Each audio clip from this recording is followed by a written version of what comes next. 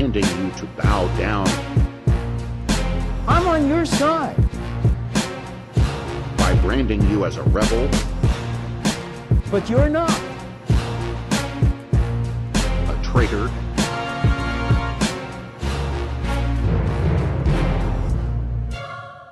This isn't freedom.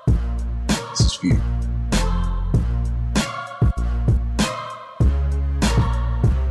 We are not the government.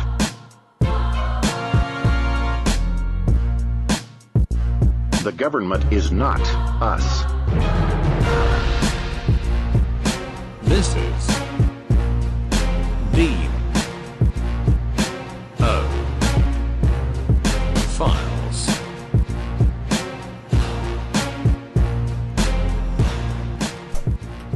Welcome to Dean O Files. This is episode number 110. Recorded on the 12th of October. I forgot the month there for a moment. The 12th of October. Coming at you live. Well, actually, no, that's a lie. I'm not live this episode. I didn't have the opportunity to do this one live. But recording from Mega City 3, usually live on Alternative Internet Radio, ared.io/live. I've been gone for a minute. Yeah, law school got very busy, and Zoom University School of Law is not a particularly good program in which to learn law, but in any case, man, I've been fucked up about stuff recently.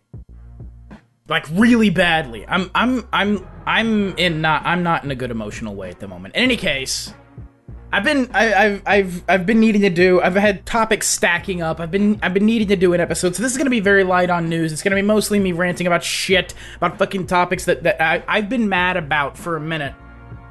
But let's start first. We have an interesting article. We have an interesting article from the Volt Conspiracy. This is one of my new, I mean, it's on Reason. It's been on Reason for a while, and I've always kind of enjoyed it. But it's an interesting blog. It's run mostly by law professors and stuff. But this was posted by Eugene Volk on the 12th today. A fun free speech opinion I just ran across. Caney v. State, in which Robert Benjamin Caney was convicted of resisting an officer with violence when he was being arrested for profane, vulgar, or indecent language. Parents, quote, bring the goddamned war home and the goddamned pigs. At a 1970 anti-Vietnam War rally in St. Petersburg, Florida, Caney argued that the arrest was unlawful, but the panel majority disagreed on the grounds that the city ordinance did ban this speech and had not been expressly invalidated at the time of the arrest, regardless of whether it was unconstitutional under the then recent First Amendment precedents. Chief Judge Robert Mann dissented in a colorful opinion. Here are some excerpts. If in Stalin's time, in the St. Petersburgs, which had by then become Leningrad, a citizen had been arrested for cursing the goddamned war and calling the visibly present police goddamned pigs, I understand it. But Caney was arrested at a peace rally in St. Petersburg, Florida, and I cannot understand it. The rest of the opinion is very interesting. Eugene Volk was I'm thankful for him posting this. It's a fascinating little piece here.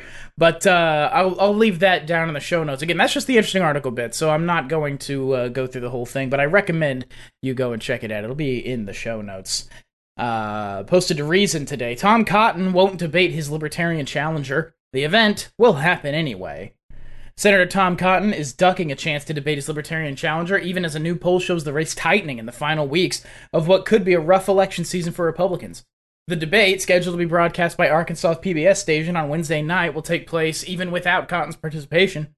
That means it will basically be an hour-long opportunity for Ricky Del Harrington Jr. to speak directly to the voters who will decide the next month whether Cotton deserves another 6 years in the Senate. Cotton, who has emerged in recent years as one of the loudest voices in the GOP's ascendant authoritarian national swing, appeared to be heading for an easy re-election bid, with the only Democrat to enter the race dropped out last year. Enter Harrington, a 34-year-old prison chaplain running a campaign that gives voters about as stark a choice as they're likely to find in any two-way contest this year.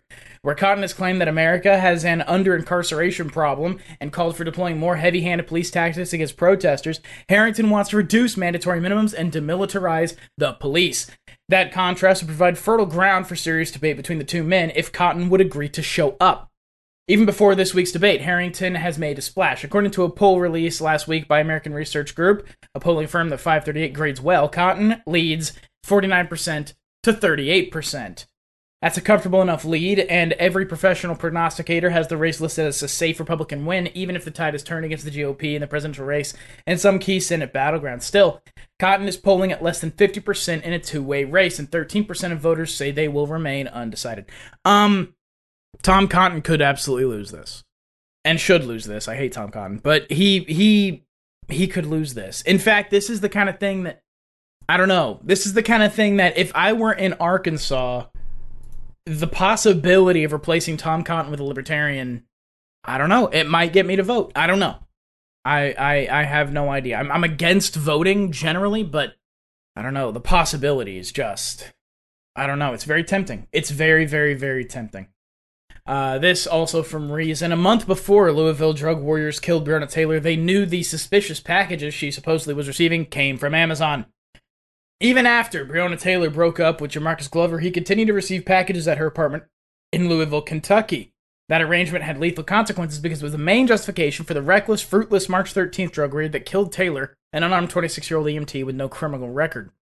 Police obtained the no-knock warrant to search Taylor's apartment by suggesting that Glover, which, by the way, I need to clarify, the warrant, it's been going around the warrant was not a no-knock warrant. It was. The police just claimed they knocked.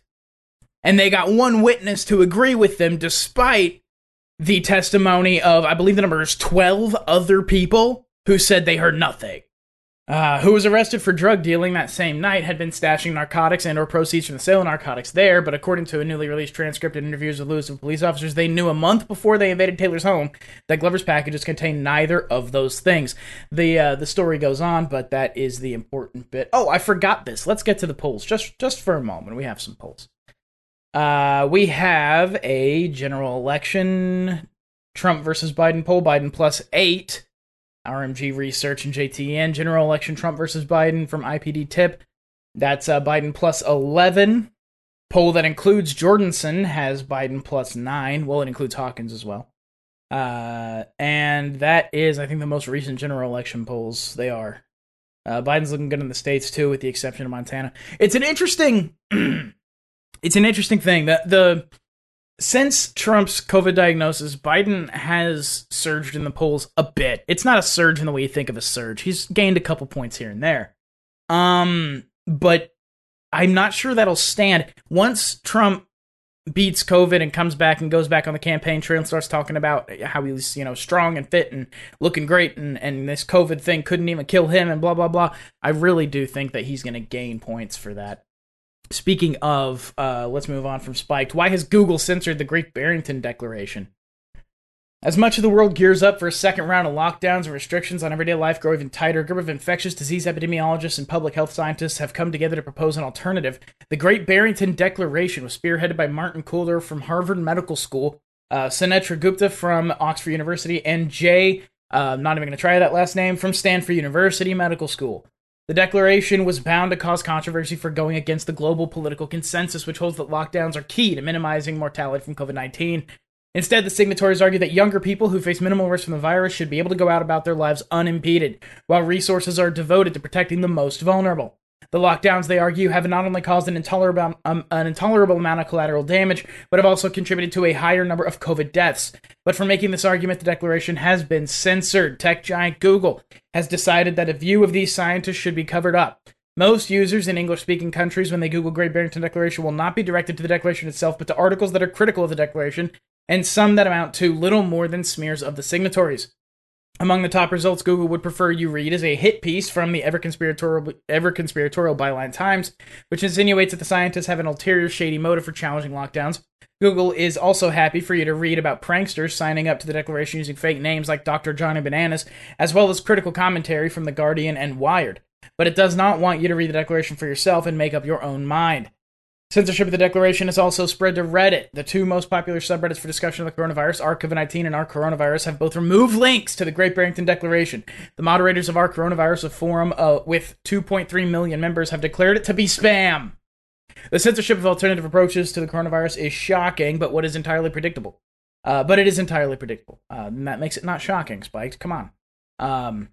Ever since COVID-19 arrived, the World Health Organization and governments across the world have been warning about an infodemic of COVID misinformation, and the tech giants have been all too willing to play a role in censoring anything that contradicts official advice, guidance, and policy. This might make sense in relation to scam artists selling quick COVID cures, but the main casualty of big tech's war on misinformation has been disagreement over how to interpret the COVID data and how government should respond to the virus. I made this point the other day. These people's rallying cry is those deaths don't matter, the COVID deaths do. And my point has always been, once the data comes out about deaths of despair caused by the lockdowns, these people will be some of the worst mass murderers in history. The governments who are putting these things in place will have committed genocides of a type. And it's going to be bad. It's going to be really, really, really fucking bad.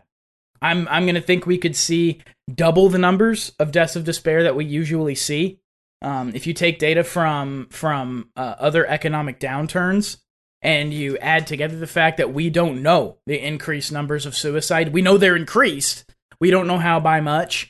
Given the, we don't know by how much, given the isolation, the increase in depression and anxiety, all of these issues that are being ignored entirely by the bean counters, they're murdering millions. And I believe the data will back me up on that when we've had the time. And of course, deaths of despair, counting deaths of despair takes a couple of years.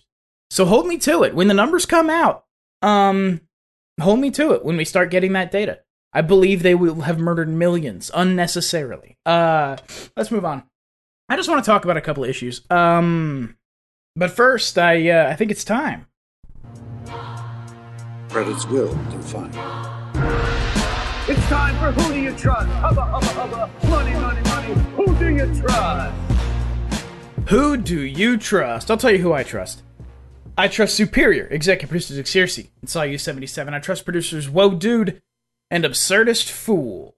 Thank you all so much for being there each and every week. You are all lovely, lovely individuals. I hope you enjoyed that rundown of privacy law that I uploaded. The last thing that I uploaded. It was it took a bit to make, and I kind of hoped that it would be a bit longer, a bit more substantial, but it ends up being that when you edit things down so things flow well, you end up cutting out a lot, and it came out to about like 30 minutes of material. I think it was good material, though, and I hope you enjoyed it. Again, we have executive producers Saw-You77 and Superior executive producers, Saw-You77 and Xerxes, and producers Whoa Dude and Absurdist Fool. Diamonds in the rough, wolves amongst ravens, beautiful bright spots of light on this dark and dreary place that we all call the internet. Thank you so much for being there. Yeah. I can't remember what I was going to say. I was going to say I want to do more shows like that. I think they're a little more substantial than just going through news stories that don't change from week to week. I've been sick of constantly talking about the same goddamn news stories. This election cycle, I thought it would be exciting. I'll tell you the truth. I like elections. I think elections are fascinating. I like polls. I like data. I like all of this stuff. But this cycle just feels like such a waste of fucking time that I have a hard time getting excited about it. I have a hard time covering it because it's just a waste of fucking time. It's really kind of upsetting to me. It's the political landscape has absolutely sucked the joy out of here. You know what? This isn't proper conversation for the credit segment. Thank you so much to Superior, executive producer Saw-You77 and Xerxes, and producers Whoa Dude and Absurdist Fool. If you thought your name should be there, go ahead and check your Subscribestar account. There are a couple people who were removed by the system. But for those of you who are there, thank you so much. If you'd like to join them, you can do so. Subscribestar, you can find the links on Alternative Internet Radio, AIRAD.io, or the Rogue File, roguefile.com. There are donate links there, and I thank each and every one of you so much for being there. And if you cannot or wish not to donate, download the show, join the Discord, tell a friend. Any of these things is helpful and absolutely totally invaluable to me as support for the show. It's some of the greatest thing you can do is just download and tell a friend. So thank you all so much for being there, every single one of you.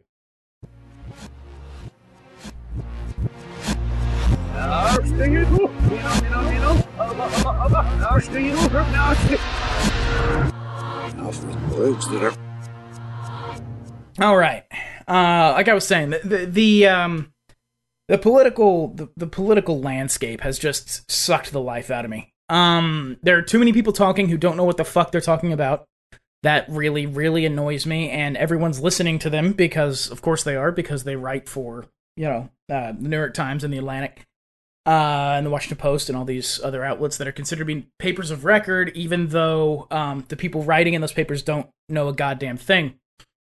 The political sort of... I have to explain this. I am an anarchist, I am a libertarian, all these things are true. However, politics is interesting to me not as a pursuit, but it's interesting to me as a form of sociology. I'm fascinated by it. I'm fascinated by the things that politicians are allowed to get away with. I'm fascinated by the gamesmanship. I'm fascinated by the strategy. I'm fascinated by the let's call them the wheels of authoritarianism, the mechanics by which authority is allowed to be vested in people who do not deserve it. These things fascinate me, and there's a great book on this, actually. There's a book that I recommend. I need to pull it off the shelf so I can say the author's name, but the book that I recommend on this is called The Dictator's Handbook. It's written by Bruce Bueno de Mesquita and Alastair Smith. Incredible book. When I was getting my political science degree in undergrad, I had a political science teacher, civics teacher basically, who did not teach out of a textbook. He had us actually buy books, and he had us buy, that book in our first year, and it was incredible. And I still recommend it to this day to people who are curious about authority and power and how these things get vested in people. And that's what fascinates me about politics. The problem is that the political process at this point is no longer about that. And I think I'm coming to understand this. I'm coming to understand that since 2016, politics has not been about vesting authority in someone who doesn't deserve it. It hasn't been about the gamesmanship. It hasn't been about the strategy. It hasn't been about all of these things that made me interested in it in the first place. Become a battle of who can demonize the person they're arguing with the most. Now, sometimes that's part of the strategy in the gamesmanship. And in those instances, it's interesting and fine for me.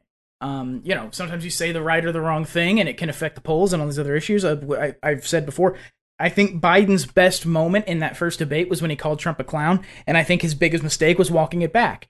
That was a great, great moment, and it was an incredible piece of it told people that he was, whether or not he is, and he certainly isn't, I'm sure, actually, but it would sell to the average voter that this man is genuine, he's genuinely angry about what's been happening, all these other things, that he then walks it back, and the wind is out of the sails when he does that. But, these are the things that fascinate me about politics, and it's no longer what politics is. Politics at this point is, if you agree with the left, to the right, you are the literal incarnation of Satan, and to the left, you are a saint, and vice versa. That's not political conversation, that's just bullshit. And politics has become entirely that kind of bullshit. I mean, it used to be that two politicians on a debate stage would argue about their records. You never see that anymore. You didn't see it in the vice presidential debate. And this is something that's pissing me off about politics, too. You have two parties running who are supposed to be their best. And Mike Pence, sitting on a stage with Kamala Harris, can't say, you put an innocent man in prison for 18 years, and you took a woman's children from her. Are you proud of that? He just can't say it. It speaks to me to the fact that the Republicans have no fucking clue what they're doing, and the Democrats are no better. The Democrats have no fucking clue what they are doing, or they would not have run Biden. Both parties are absolutely shitting the bed strategically. And it's because they're both operating on bad information, I believe. I think the Democrats are afraid to keep the left on the sidelines, and the Democrats are afraid at the moment that they're not going to pull the votes that they need from the left wing. And I say that because the Democratic Party is pretty moderate. I mean, the left wing, not even so far as Bernie, but Bernie and beyond, And the right, and oh, by the way, the Democrats are also trying to pull Republicans who are jumping ship. This is the Lincoln Project's grift, and it's a fucking lie. There are no Republicans about to jump ship from Trump and go to Biden. That's not going to happen. If anything is going to happen, they'll just stay home. They're not going to go vote for fucking Joe Biden. That is a massive pile of bullshit that the Lincoln Project is out here selling. It's insane. But the Democrats bought it, and the Republicans, I think, have bought it as well. I think the Republicans are afraid to anger their base. I think the Trump campaign in particular feels like it's running on the Trump campaign feels like it's barely holding on to its base, it seems, and that's simply not the case. The Trump base is there, and it is solid, and they are not hardcore Republicans. This is something that Justin R. Young talks about in his by the way, he just started a new Raise the Dead series. It's very, very good. But the first Raise the Dead series, he talks about the fact that the Trump base sees Trump as Kennedy. Republicans hate Kennedy. The Trump base is not conservative Republicans necessarily. The Trump base is Trump people. And so I think I say that to say, I think part of the reason that they're not having Pence go out there and attack Kamala Harris for being a fucking monster, a woman who kills people, a woman who puts people in cages, innocent people, a woman who takes children from their mothers because they were late to fucking school. I think the reason they want to attack her on that is because they feel that their base is a Law and Order type base, and it's just not the case. And by the way, even if they were, they're not going to jump ship to Biden. And I'd say they probably wouldn't stay home either. Because Trump has already claimed the criminal justice reform thing. He already said on the debate stage with Biden that they've been letting people out of prison. If they were worried about that pissing off his base, they would have worried about it there. Beyond that, we are now on to the Amy Coney Barrett hearings. This is day one. It's finished up today. Day one has got a couple more days of this. I'm just going to say from the very beginning, they're going to go really easy on her. This is going to be about the ACA, Obamacare, and by way of that, they're going to talk about abortion a little bit. But they're not going to hammer on her the way that they probably should. Because I personally don't think she's a good justice. I think he should have gone with Lagoa. Lagoa was a better choice. And she would not be nearly as divisive. She still got the Catholic thing going for her. I believe Lagoa is a Catholic. Anyway, I don't know what you individually think of this. I think Amy Coney Barrett's brand of Catholicism is a bit of a cult. It's not regular Catholicism. But regardless, they're not going to be as hard on her as they could be. They're certainly not going to be as hard on her as they were with Kavanaugh. And again, they probably should be. I think, though, there's a reason for this. I think there's a couple of reasons for this. Number one, they're scared to be. I think they're scared to be really hard on her because they don't want to look like they're hammering on a woman who is about to reach the highest, in the words of Justice Robert Young, she's about to reach the highest pinnacle of what her career will allow. And so I don't think they want to look like they're hammering on her too hard. But even beyond that, I think they're depending upon this idea of court packing, or at least some segment of the Democratic Party is depending on the idea of court packing.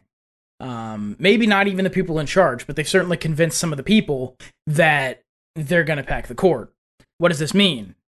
Because this is a thing that I see a lot of opinions thrown around about it, and nobody's right. But I shouldn't say that. People are right about it. They're just not the opinions you see thrown around. Packing the court would involve, under a Democratic legislature and a Democratic president as well, adding some number of justices to the court so that the court would be... the verbiage that's thrown around is more ideologically balanced, but of course you just want people who agree with you. Or who you think will agree with you. And this is another thing I'll talk about here in a moment. But effectively, the way that it would work would be this. It doesn't take an amendment to do that. Article 3 of the Constitution gives Congress broad discretion. I've seen it. I see here the piece that I'm going off of here is one that I'll put in the show notes. But they say broad discretion for Congress to control the judicial branch, its functions and form. So it would only take the passage of a law to change the number of justices. It would not take an amendment. So what Democrats would have to do is win the legislature. They would have to win the presidency, because, of course, the law has to be signed. Unless they would have the votes to overturn a veto, which, not likely, I'm going to say.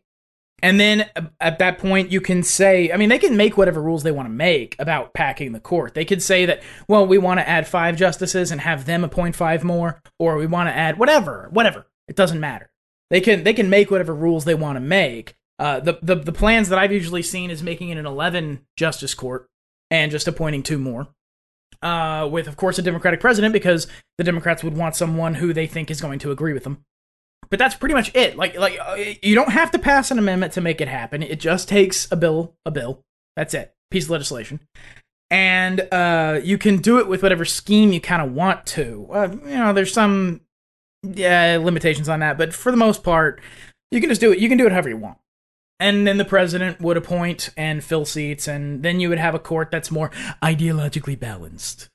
I mean, I think it's possible. There's a lot of people who are like naysayers, like they're not going to pack the court. Why would they do it? It's happened before. We started out with a 6-justice court. We got 9 now. How'd that happen? People acting like this doesn't happen. No, it absolutely happens. It has happened. The history of that's actually kind of interesting. It went up and down a few times. Regardless, this court packing thing, I personally think this. I think it could happen. If the Democrats get a strong enough showing in the legislature, totally could happen.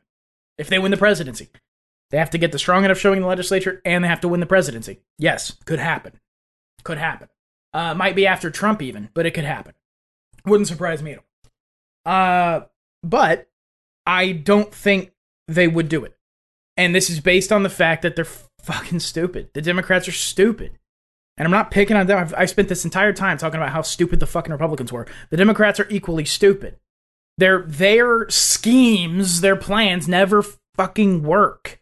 They never work. These people suck. They suck at the game of politics. And so I think they're probably lying. I think they're probably lying to the people, convincing them that, yeah, we'll just pack the court. Don't even worry about it. We got you. We'll just pack it. No problem. I don't think they have any intention to do it. But that's because, again, I think they're stupid, and I also think that politicians are liars by default. They might. It wouldn't be particularly ballsy. It's happened before. It's not strange. Everybody would be up in a tizzy about it, but nobody really gives a shit. And frankly, it would just go to one of my running theses about politics at this point, is that the things that as American faith in institutions falls, and it has been falling for decades now, as American faith in institutions falls, the security and stability of those institutions will fall with it. This is why we've seen an increase. I mean, on the timeline of the American presidency, you've seen more and more rapid attempts at impeachment in recent times. It's like it's being compressed. And I think the same is true for a lot of these things. So yeah, changing the number of justices on the court might just be a thing that we do now.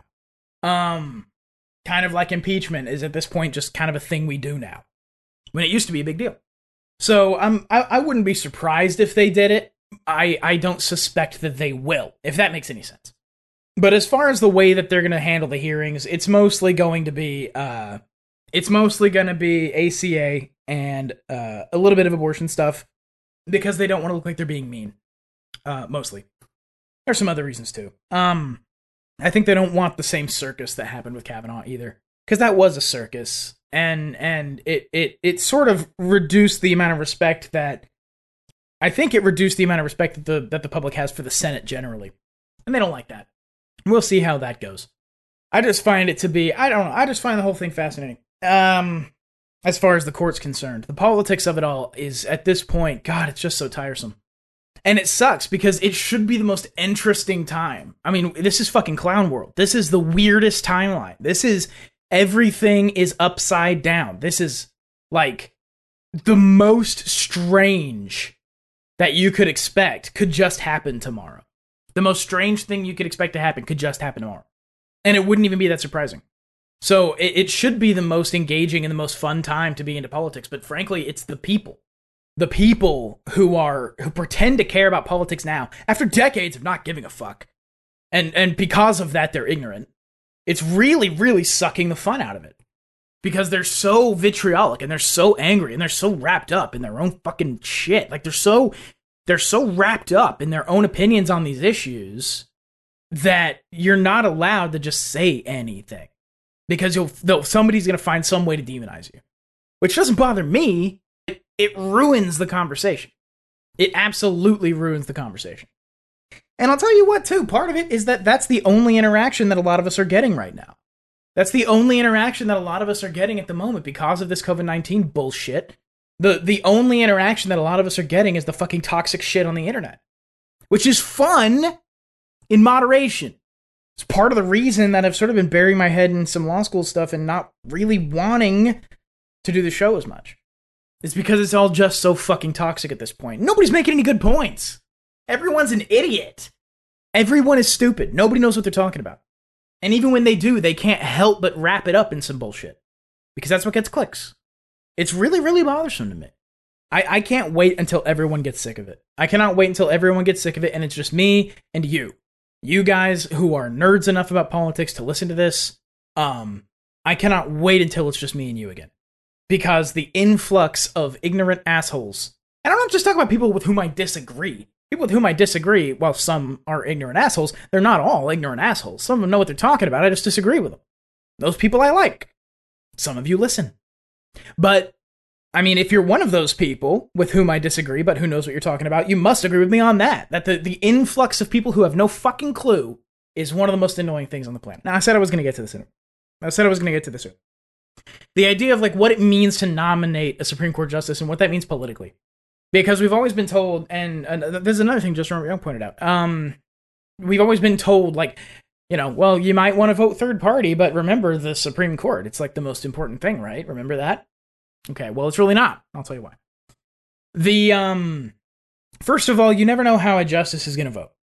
And I say this, you do. You can know how a justice is going to vote. Hell, you can guess exactly what they're going to say in their opinion.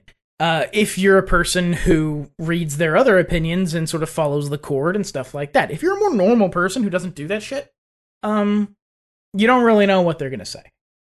You know, your average sort of talking head on Fox News doesn't know how Amy Coney Barrett is going to rule on a goddamn thing. And that's not just Fox News, that's everybody. Because those people don't have any fucking idea what they're talking about. Those are all the people, if you remember, those are the people who were shocked at the Roberts opinion, at the Roberts opinion in the recent abortion case out of Louisiana. They were shocked that Roberts would uphold, would strike down that Louisiana law that existed only to get in the way of abortions. And they were absolutely shocked that he would do that. And it's like, well, no, if you know anything about Roberts, you can see that happening easily. Not saying you had to predict it, but if you know anything about Roberts, you shouldn't have been so closed off to the idea. But they all were. Because they don't know. And I want to be very clear about something else, by the way. Because listening to myself speak, it sounds like I'm just talking about like how I know all this shit and no one else does. That's not the case. There are plenty of very, very intelligent people who know far, far more than I do about this stuff. It is the damning criticism that I can say that other people don't know as much as I do about it. In certain areas, certain limited areas, and that's what's ruining it for me. Because if you know less than I do, God, you know nothing. You know what I mean? So I'm not trying to say that I know fucking everything. I don't. I was wrong about Amy Coney Barrett. I thought he was going to pick Lagoa. I thought he was floating Amy Coney Barrett's name just to, you know, stir the shit, and then he was going to say Lagoa. Because Lagoa's a great pick. I'd have picked Lagoa. If those were my choices, Amy Coney Barrett or Lagoa, I'm going Lagoa every day. But that's not the point. The point is I was wrong about it. So I don't know everything. I'm wrong half the time when I try to make a prediction. But I'm familiar with the court to some extent. Not to the extent of some experts and court watchers, but to some extent I'm familiar with the court. I can kind of pick some of the motivations of some of the justices. Some of them are a bit of a mystery to me, but, you know, a guy like Roberts, I feel like I kind of understand Roberts. I kind of understand Gorsh. I kind of understand Sotomayor. So it's one of those things where I want to be very clear. I don't know everything. I'm not saying I know everything. I know some stuff. Oh, I don't know. But the people who know less than me were shocked when Roberts went that way on that abortion case. But if you know what the case was, and if you know what Roberts has written about it before, and if you know the way that Roberts thinks, it wasn't a shock. It was expected. Or at least it shouldn't have been surprising.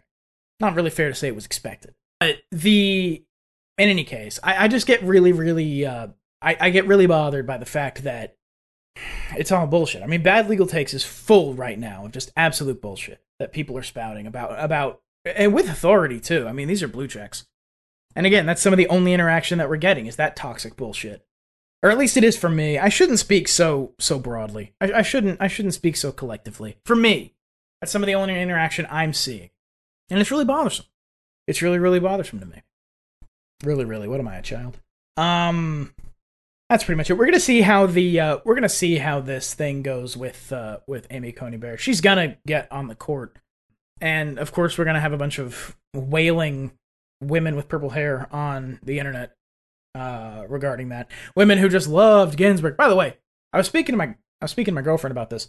All these women who just absolutely loved Ginsburg and they found her so inspiring. They don't know shit. They don't know what they're talking about. I'll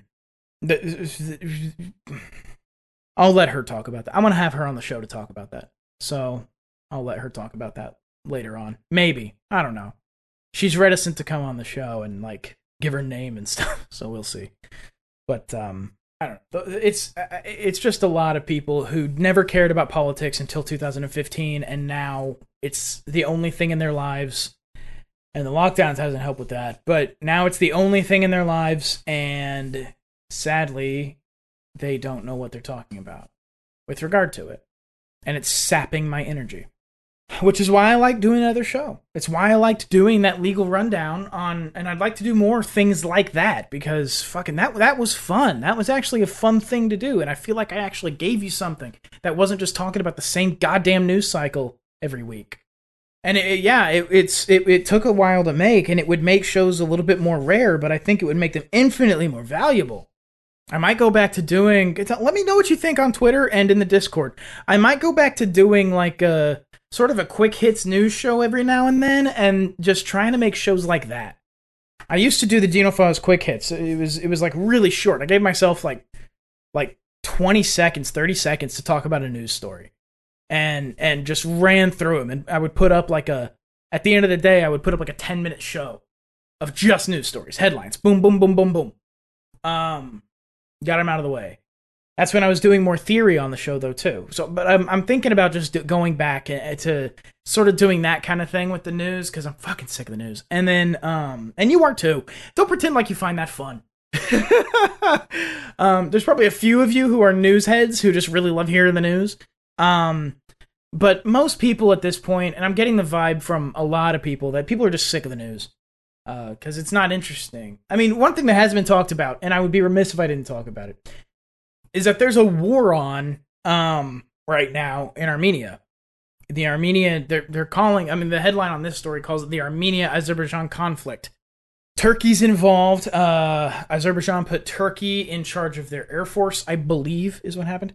I'll just run through a little bit of this. As Armenia and Azerbaijan apparently rejected calls by France, Russia, and the U.S. to halt their violent clashes in the disputed Nagorno-Karabakh region, worries mounted the conflict would escalate to a full-blown war and drag other countries into it. The death toll has now exceeded 100 as Russia, France, and the U.S. have called for a ceasefire. Russia's also offered to mediate talks between the combatants. The Kremlin separately called on the warring sides to de-escalate tensions and show maximum restraint. The conflict centers on Nagorno-Karabakh, a region that was of Azerbaijan that was controlled by ethnic Armenians. Following the collapse of the Soviet Union, Nagorno-Karabakh broke away from Azerbaijan. The ensuing war killed some 300,000 people in the early 1990s. Ceasefire was reached in 1994, but Nagorno-Karabakh remains in limbo. Gonna scroll down a little bit. In a speech to the Turkish parliament on Thursday, President Erdogan said, quote, given that the U.S., Russia, and France have neglected this problem for nearly 30 years, it's unacceptable that they're involved in a search for a ceasefire. Erdogan also said that peace will come to Nagorno-Karabakh only when the Armenian occupiers withdraw from the region. There's a war on! And you don't fucking... no, that is not being mentioned anywhere on the news. It's not in your feeds. It wasn't in mine until, I think it was Eigenrobot on Twitter, put it in my feed. So, like, this is a thing that's been going on now. I mean, I've been retweeting about this now for like a week. No one's talking about it. This is the kind of shit that I'm talking about. The news is dog shit now. And it's just boring. I think it's boring for me, and I certainly think it's boring for you, especially if it's boring for me, because I'm not going to put on a good show. So, I'd like to change things. I'd like to do something else.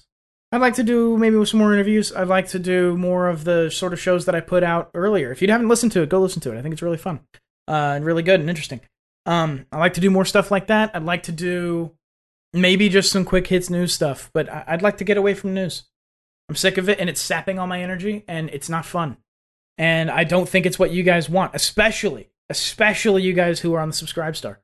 I don't think that you're donating for me to sit here and in a monotone voice read the fucking news.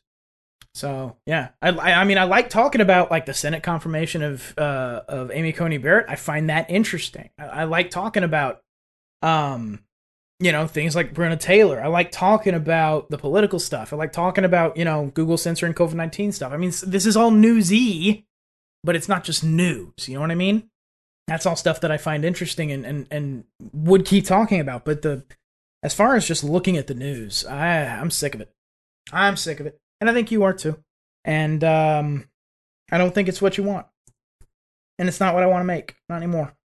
I was really proud of that. I was really proud of that that privacy, the most important phone call that ever happened to you.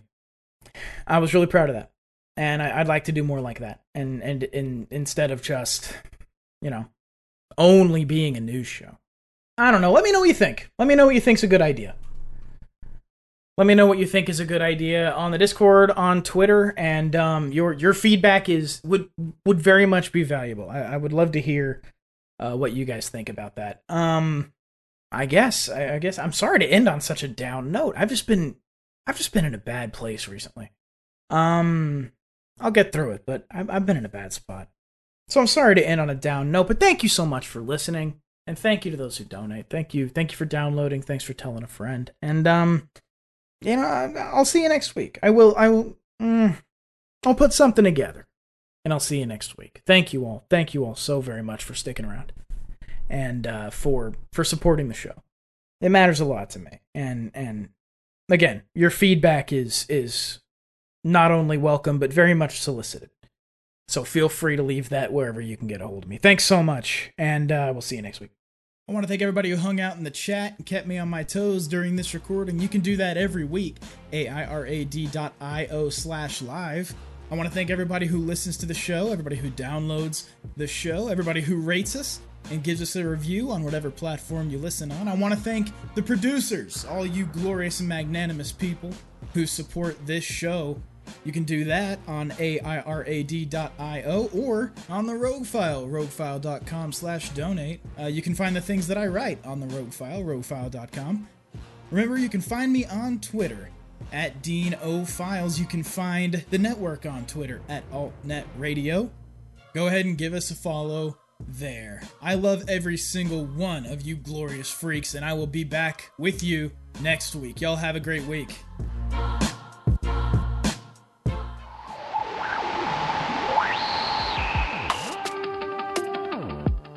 This has been an alternative internet radio production. For more great shows like this, visit AIR at airad.io. That's airad.io.